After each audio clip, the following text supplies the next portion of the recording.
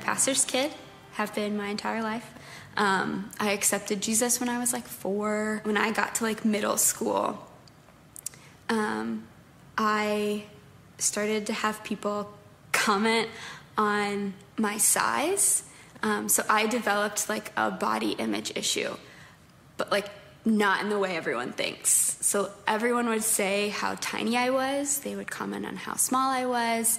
They would like compare me to their pinky or to like a twig, which are like not meaningful things to compare someone to. And so like that went on for years and years. I had a time in my life when developmentally I'm trying to figure out who I am. And so that became a lot of who I was.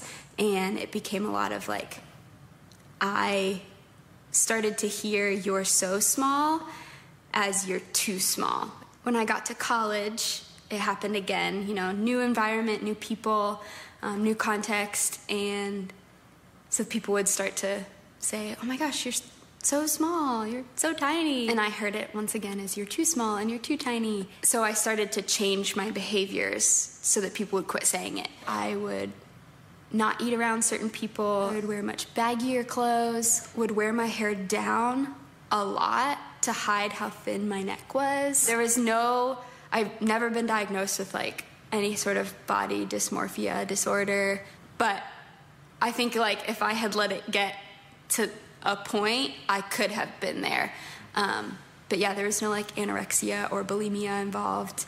And then when I was a junior in college, just a couple years ago, I had a friend call me, and it had been a particularly hard day. He calls me, and he goes, "Hey, I want to read to you out of the Bible." And I was like, okay.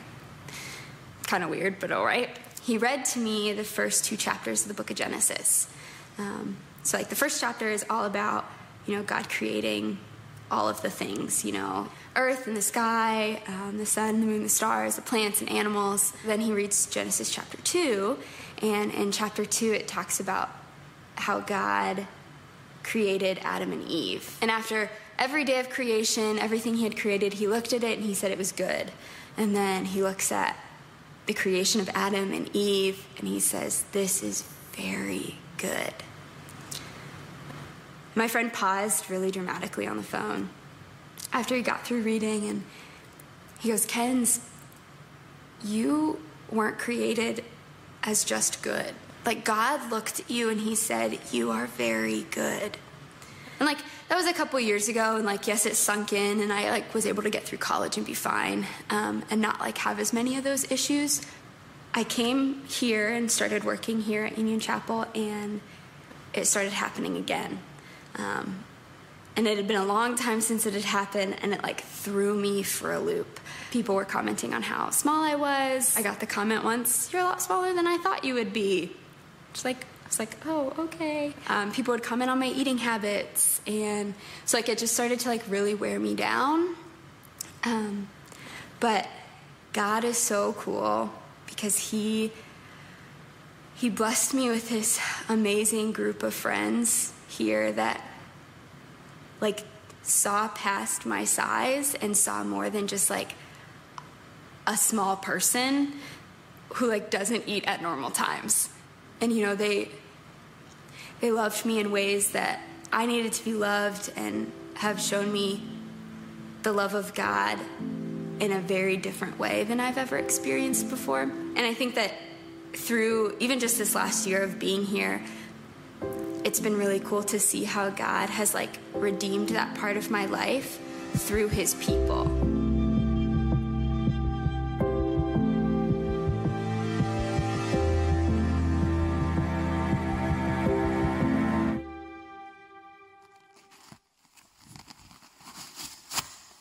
Good morning, all.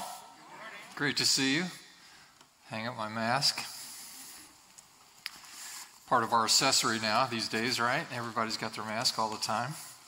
Welcome to Union Chapel this morning. We're so pleased that you're here. And if you're joining us online, of course, welcome to you as well. Glad you're with us. And I don't know about you, but these days are very challenging, aren't they? That's kind of the understatement. Here's what I've discovered, and I'll just share it with you.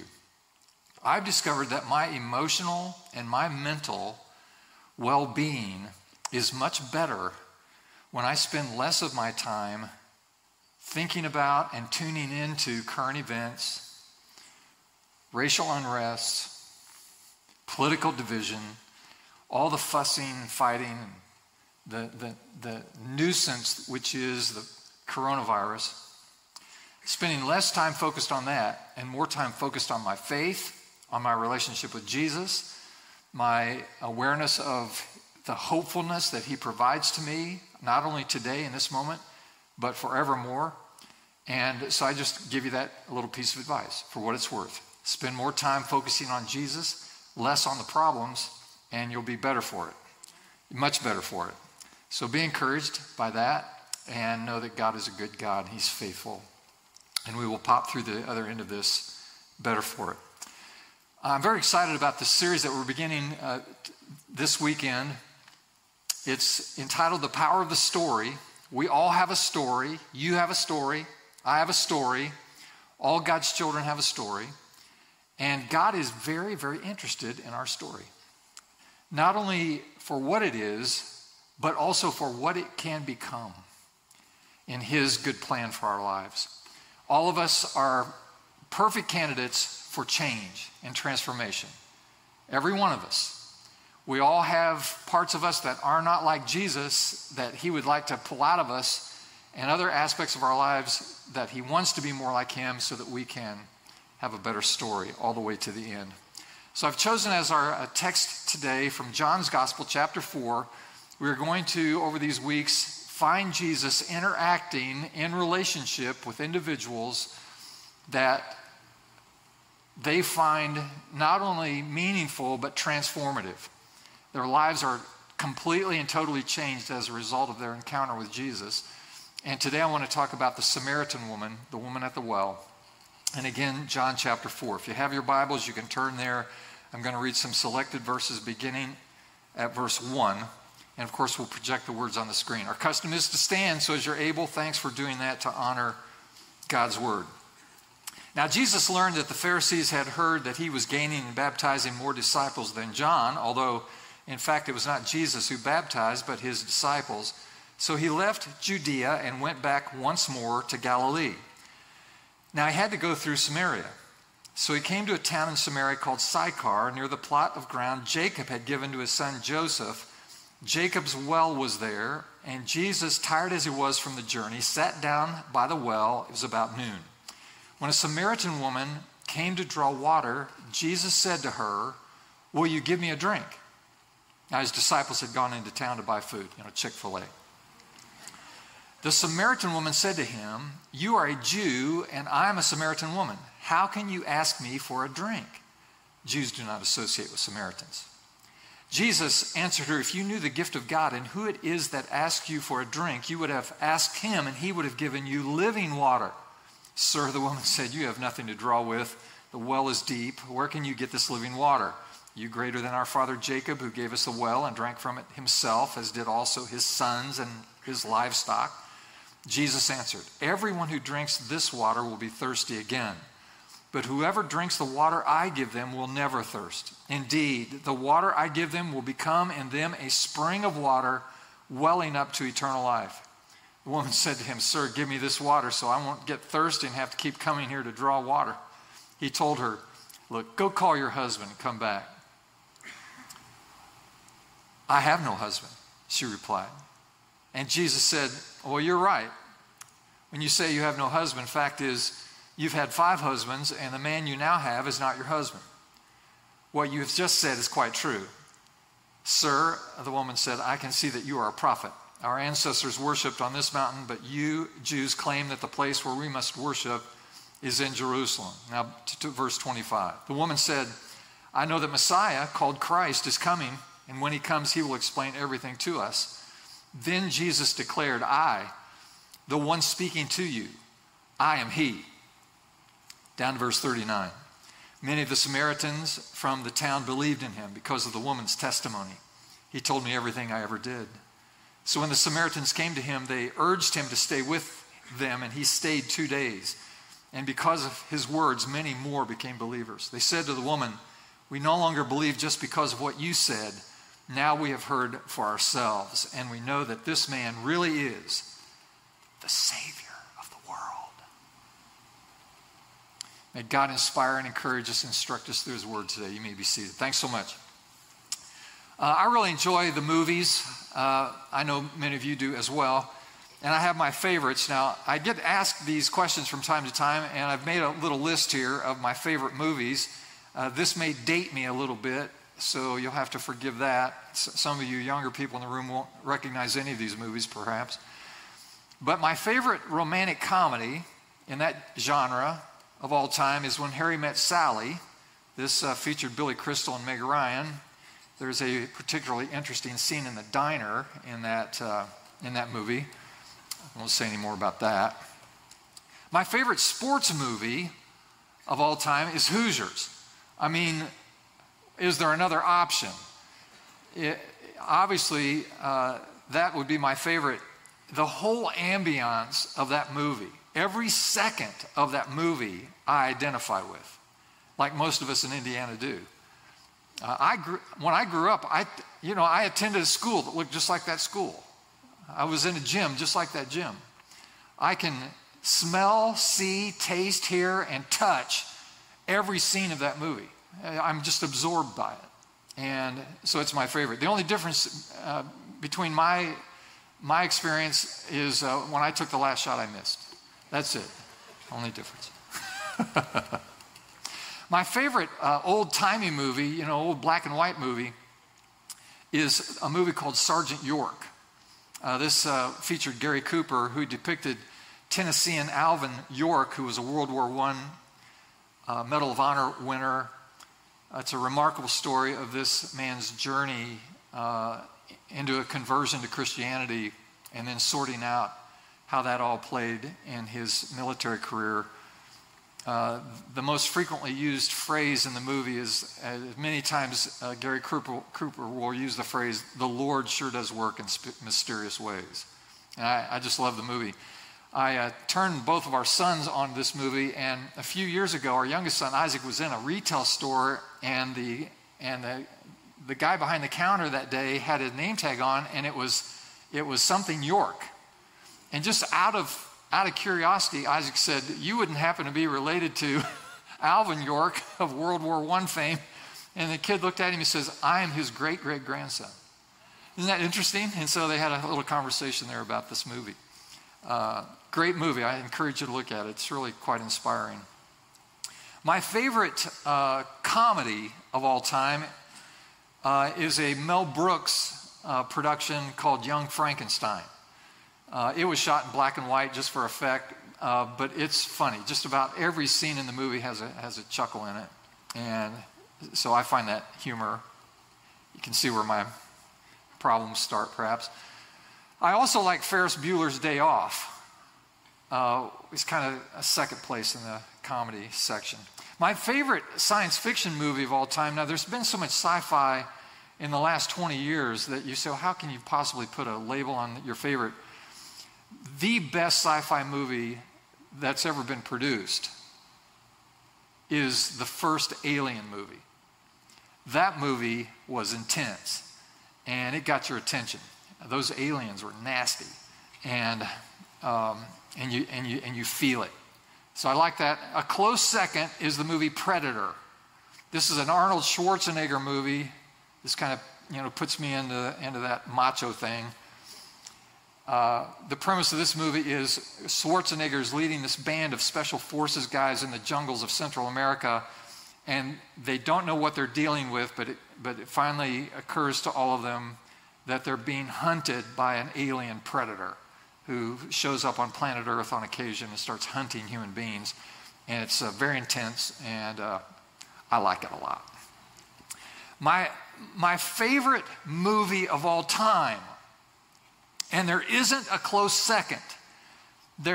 Every other movie pales in comparison to this one, and it's an epic movie produced back in the day, 1959.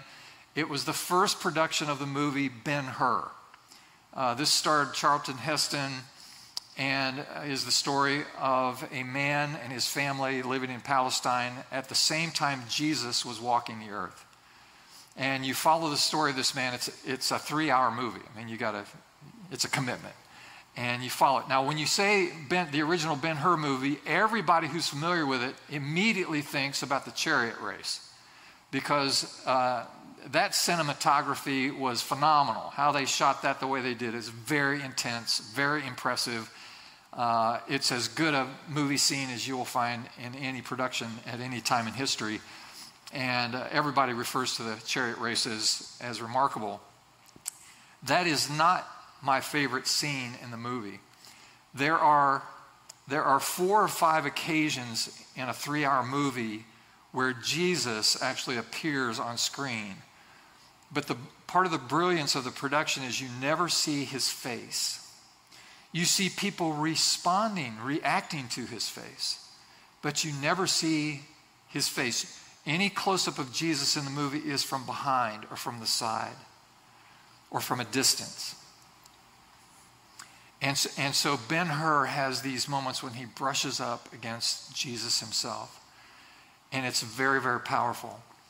The most powerful scene in any movie ever produced, in my opinion. This is the last scene of the movie Ben-Hur. As a result of the persecution of the Jews under Roman occupation in Palestine during the days of Jesus, Ben-Hur is separated from his family, and his mother and sister are placed in a Roman prison, a dungeon. Left there for years, they become leprous and eventually end up in a leper colony and are dying of leprosy and the effects. And the last scene of the movie takes you all the way to the crucifixion of Jesus. And Jesus is being crucified, and a huge storm comes up. It's dark, as the Bible describes, and it begins to storm and to blow and to rain. And there's an earthquake. You have all of that dramatic effect. And in the meantime, Ben-Hur's mother and sister have been placed by his love interest in the movie in this little enclave, this cleft of a rock under a cliff, just down the hill from Calvary. And as I mentioned, these women are near death, especially his sister. She's dying. And as the rain falls and puddles up under the cross, where the blood of Jesus has now accumulated, the water and the blood mixed together now begin to flow down this hill, just by gravity. And as the blood of Jesus flows by these 2 women, they are healed, physically healed. I've watched it 50 times in my life. I always weep when I see it. It is a very dramatic, very powerful moment. And if you haven't seen the movie or haven't seen it for a while, I'd encourage you to go check it out. Now you got to make a 3-hour commitment, or just go to the last scene and pick it up there. The reason we love to escape into movies is because they remind us of the human drama, which is our lives, isn't it? We're warmed by the love stories. We're excited by the adventure. We're challenged by the great success. We're moved by human nobility and achievement, sacrificial giving of themselves. We're inspired by the miraculous work of God, sometimes depicted on screen. And also, there is this part of why we're attracted to movies.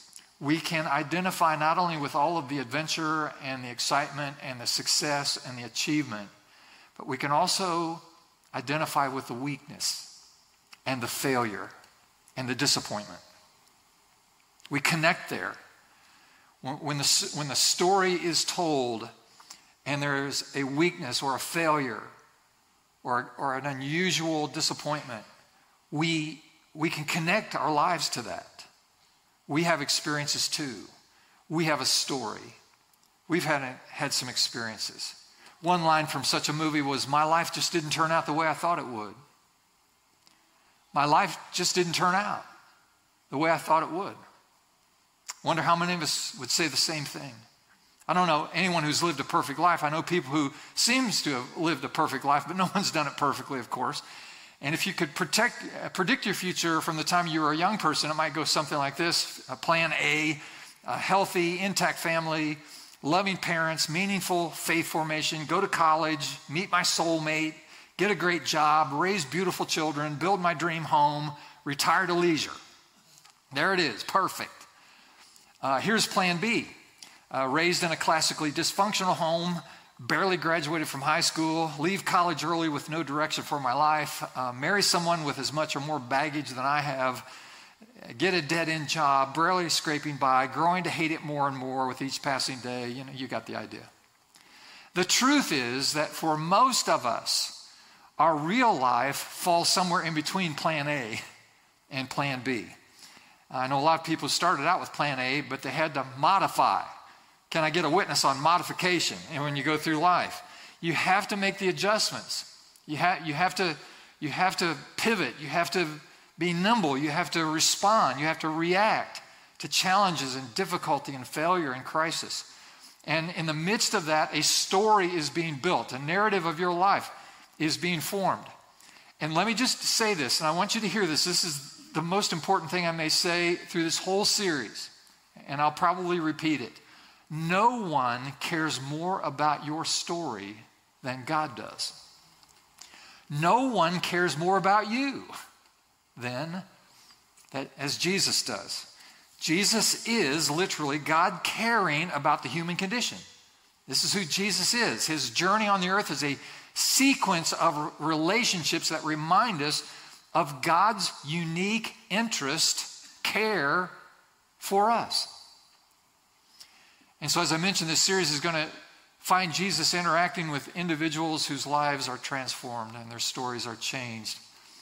Today we have focused on the Samaritan woman, the woman at the well. Interesting about this woman, this is the person where we have a record of a one-on-one conversation with Jesus that is longer than any other one-on-one conversation Jesus has throughout the gospel. He spent more time interacting with this woman, perhaps, than anyone else. It's fascinating, isn't it? Here's something else. We don't know her name. We only know she's broken. She's broken in 1,000 pieces. And she's alone, essentially alone in her brokenness in the world. And Jesus finds her. Well, I have 3 things to consider with this interaction Jesus had with the woman at the well, the Samaritan woman. And the first is this on the outline. God, we learn clearly that God is a seeking God. Now don't let that just be preacher talk and let it pass by you quickly. Hang on to it and absorb it as best you can. God is a seeking God. We know this is generally true. It's revealed in a broad way in this story. For example, God is not particular about the people he seeks. He's no respecter of persons. And so he'll seek everyone. This woman is nothing but trouble in her culture, but it didn't faze Jesus at all. It's like Jesus didn't have one moment of hesitation, one moment of wondering if this is appropriate. Not 1 second of that. Jesus immediately, as soon as this woman arrives at the well, he's just there resting. And this woman arrives at the well and immediately he engages her. And it reminds us that God's love is never based on the righteousness of the person in question, but based rather on the quality of the love of God. Now think about that as it applies to you. God loves all people of every variety and state equally because of the nature of his character and not the lovability of the person. Now that's good news for us, isn't it? Because I can speak for myself. I'm not all that likable sometimes. I'm not lovable at all in my life sometimes. And yet God isn't hindered by that, hampered by that at all. The fact is that God's love for us is unconditional. He seeks us. He pursues us. He loves everybody, and he chases all of us because he cares about us and he loves us. Turns out there's nothing you can do to make God love you more than he already does. Turns out there's nothing so bad you can do to make him love you any less. The unconditional love of God is an amazing characteristic of who the God we serve really is. So it's a general seeking.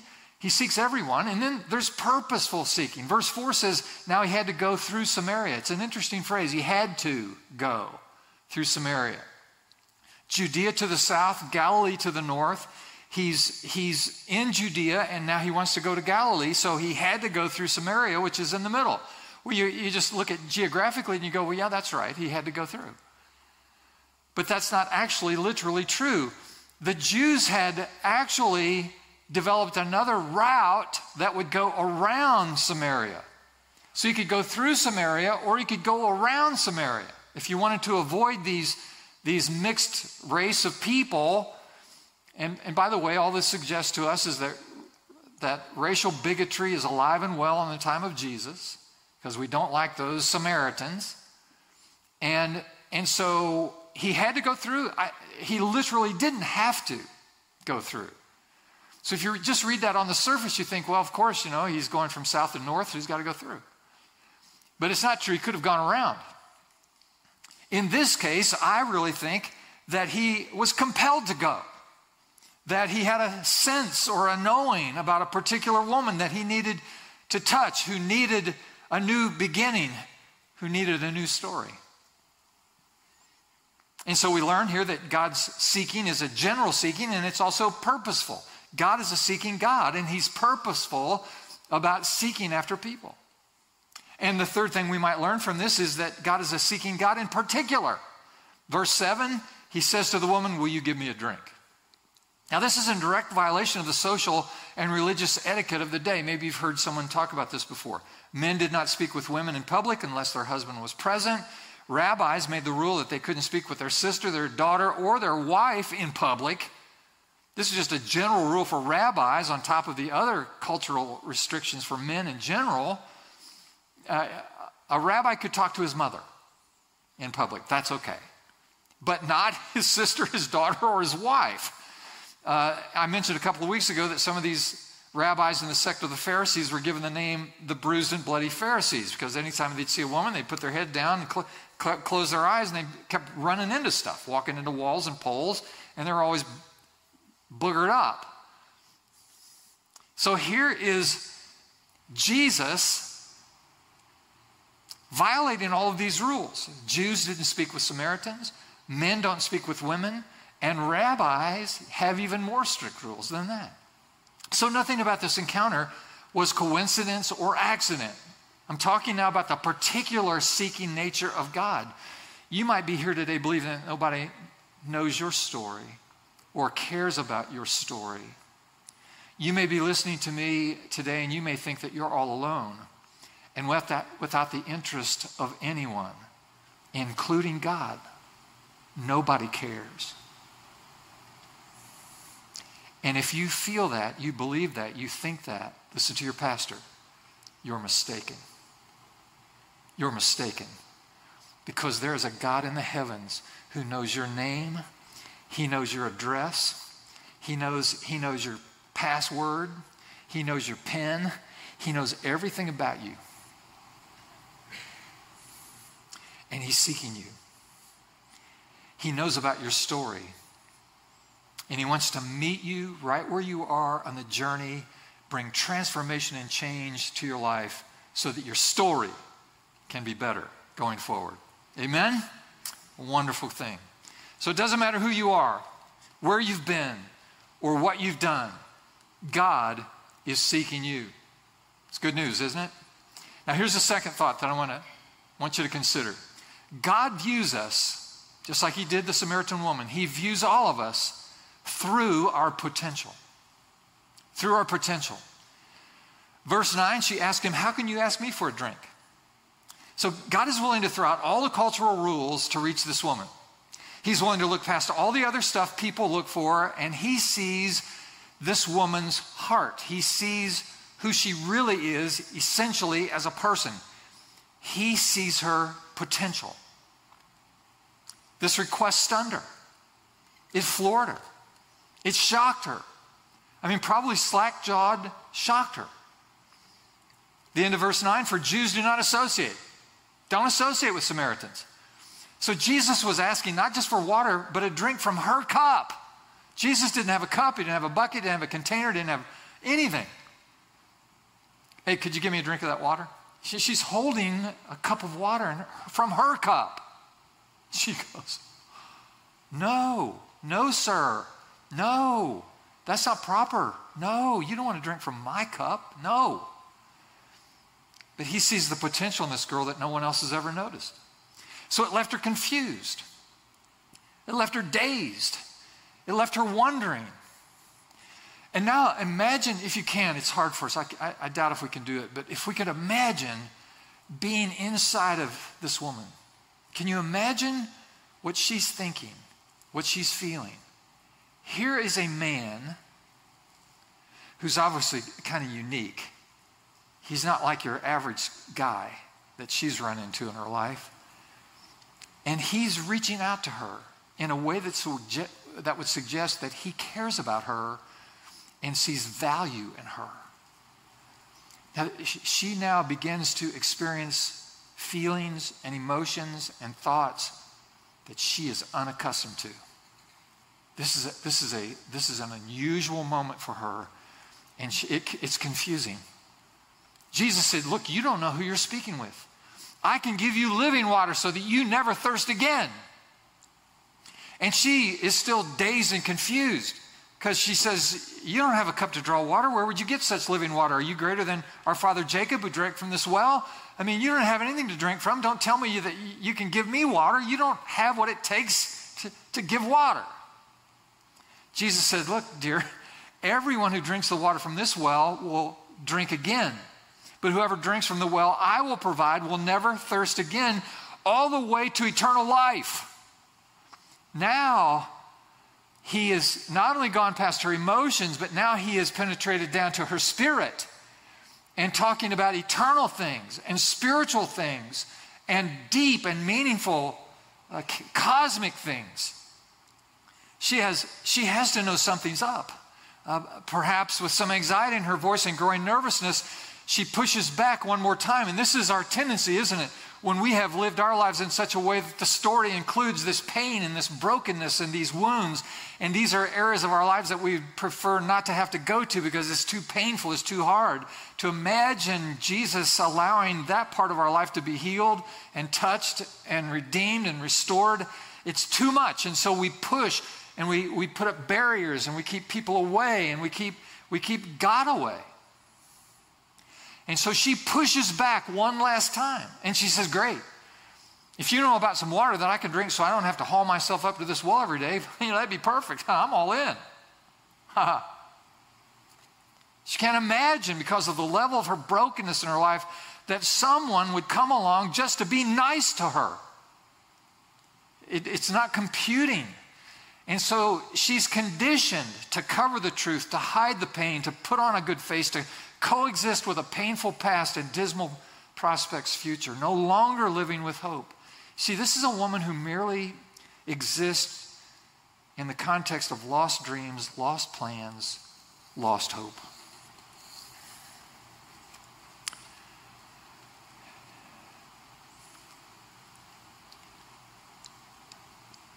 And then Jesus did something to her that she had no answer for. He says to her, just go get your husband. Bring him back out here. Go get your husband. Bring him back.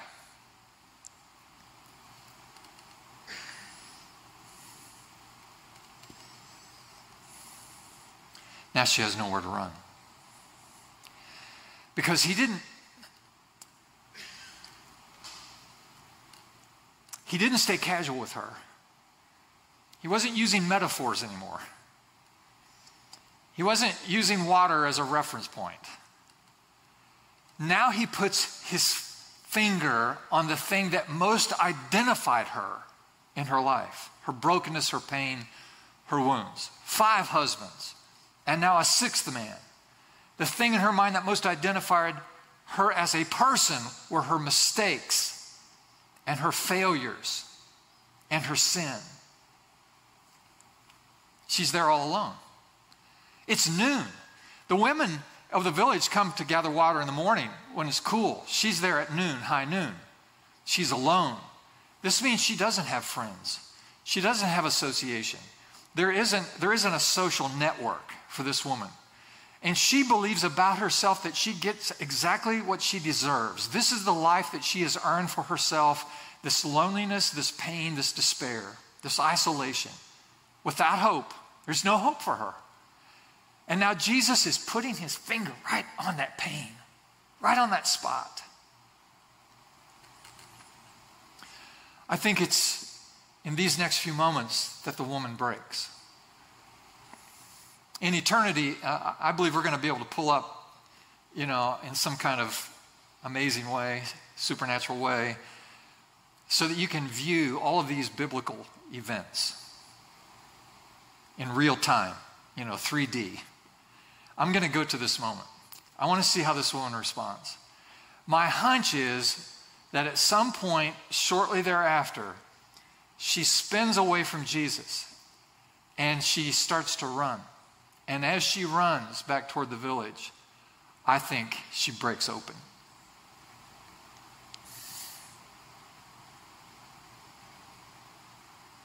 And all that pain, all those wounds, all that rejection, all of that abuse starts pouring out of her. I imagine her running and sobbing and moaning, trying to imagine what's happening to her.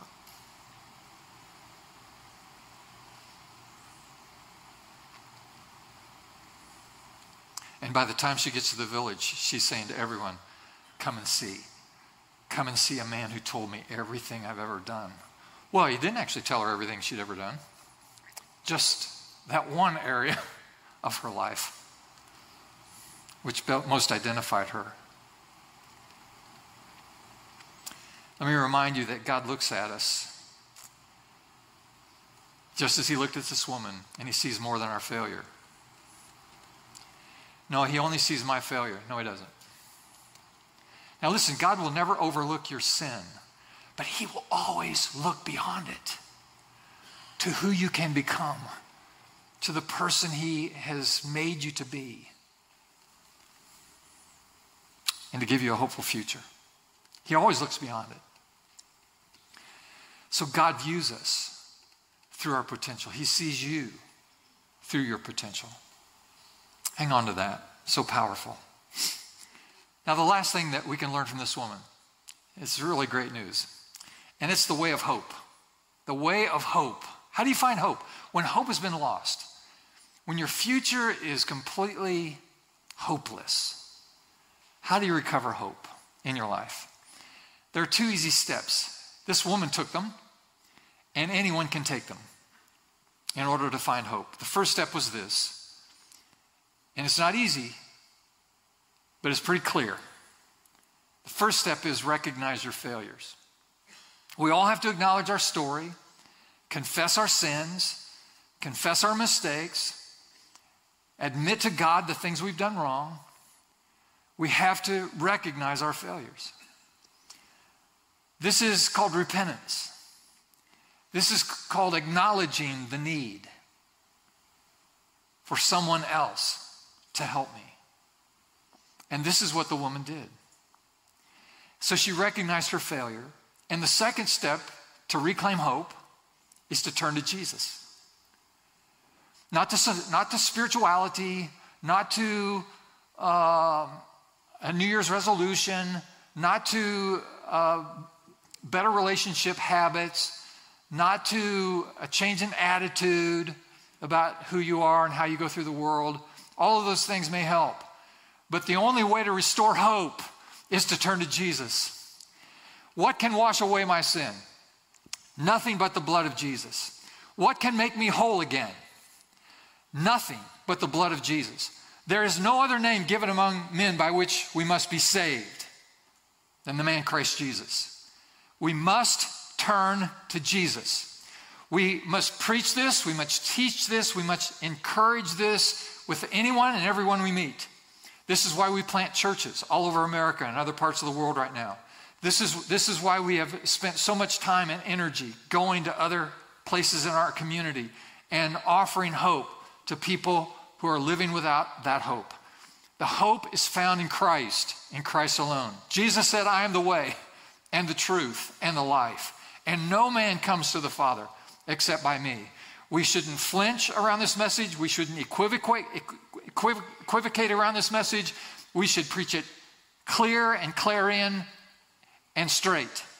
That the hope of eternity is found by turning our lives to Jesus and giving him the opportunity to be our Savior. She said in verse 19, sir, I can see you're a prophet. Okay, first step. Verse 29, could this be the Christ? Could this be the Messiah? She asked the question.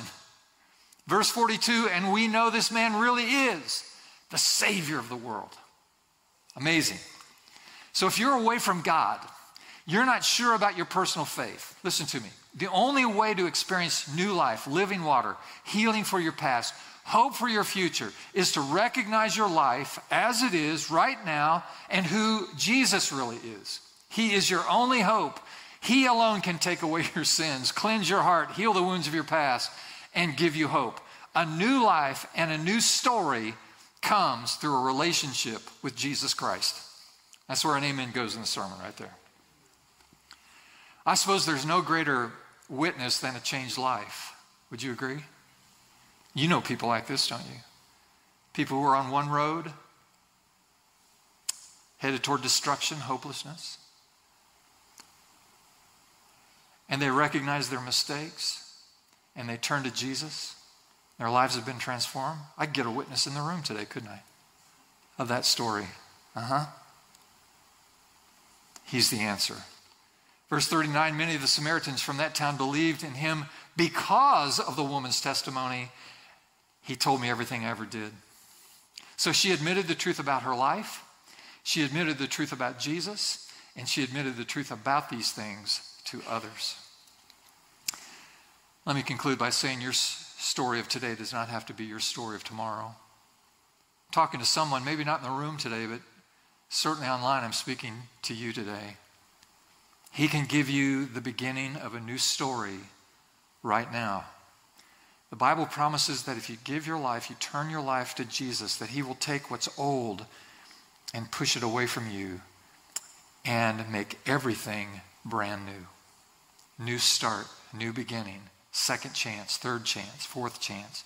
He's the God who can make things new in your life. He will meet you in your current moment, bring healing to your past, and hope for your future. Recognize your mistakes and turn your life over to Jesus. And hope will be restored, and your story completely changed. Amen. Let's pause and pray about these things. Lord, we thank you for this amazing story.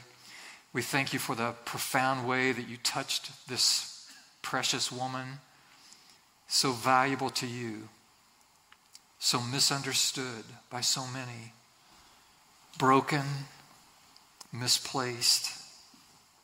But you saw in her the potential that you made her. And so, God, we recognize this amazing power that you have to transform life. Maybe you're within the sound of my voice today, friend, and you need a change. You need hope. You know you're on a dead-end path. Let me remind you the way to hope. Number one, recognize your failure. Acknowledge your story. Confess your sins and mistakes. And number two, turn to Jesus. Let me help you. Pray something like this. Oh God, I'm sorry for all my failures, my mistakes, all the things I've done wrong. I've made a lot of poor decisions. I've gone the wrong way. But I believe that Jesus Christ is my hope, that he is the Savior that I need, Lord Jesus, forgive me of my sins. Cleanse my heart, my mind, my past.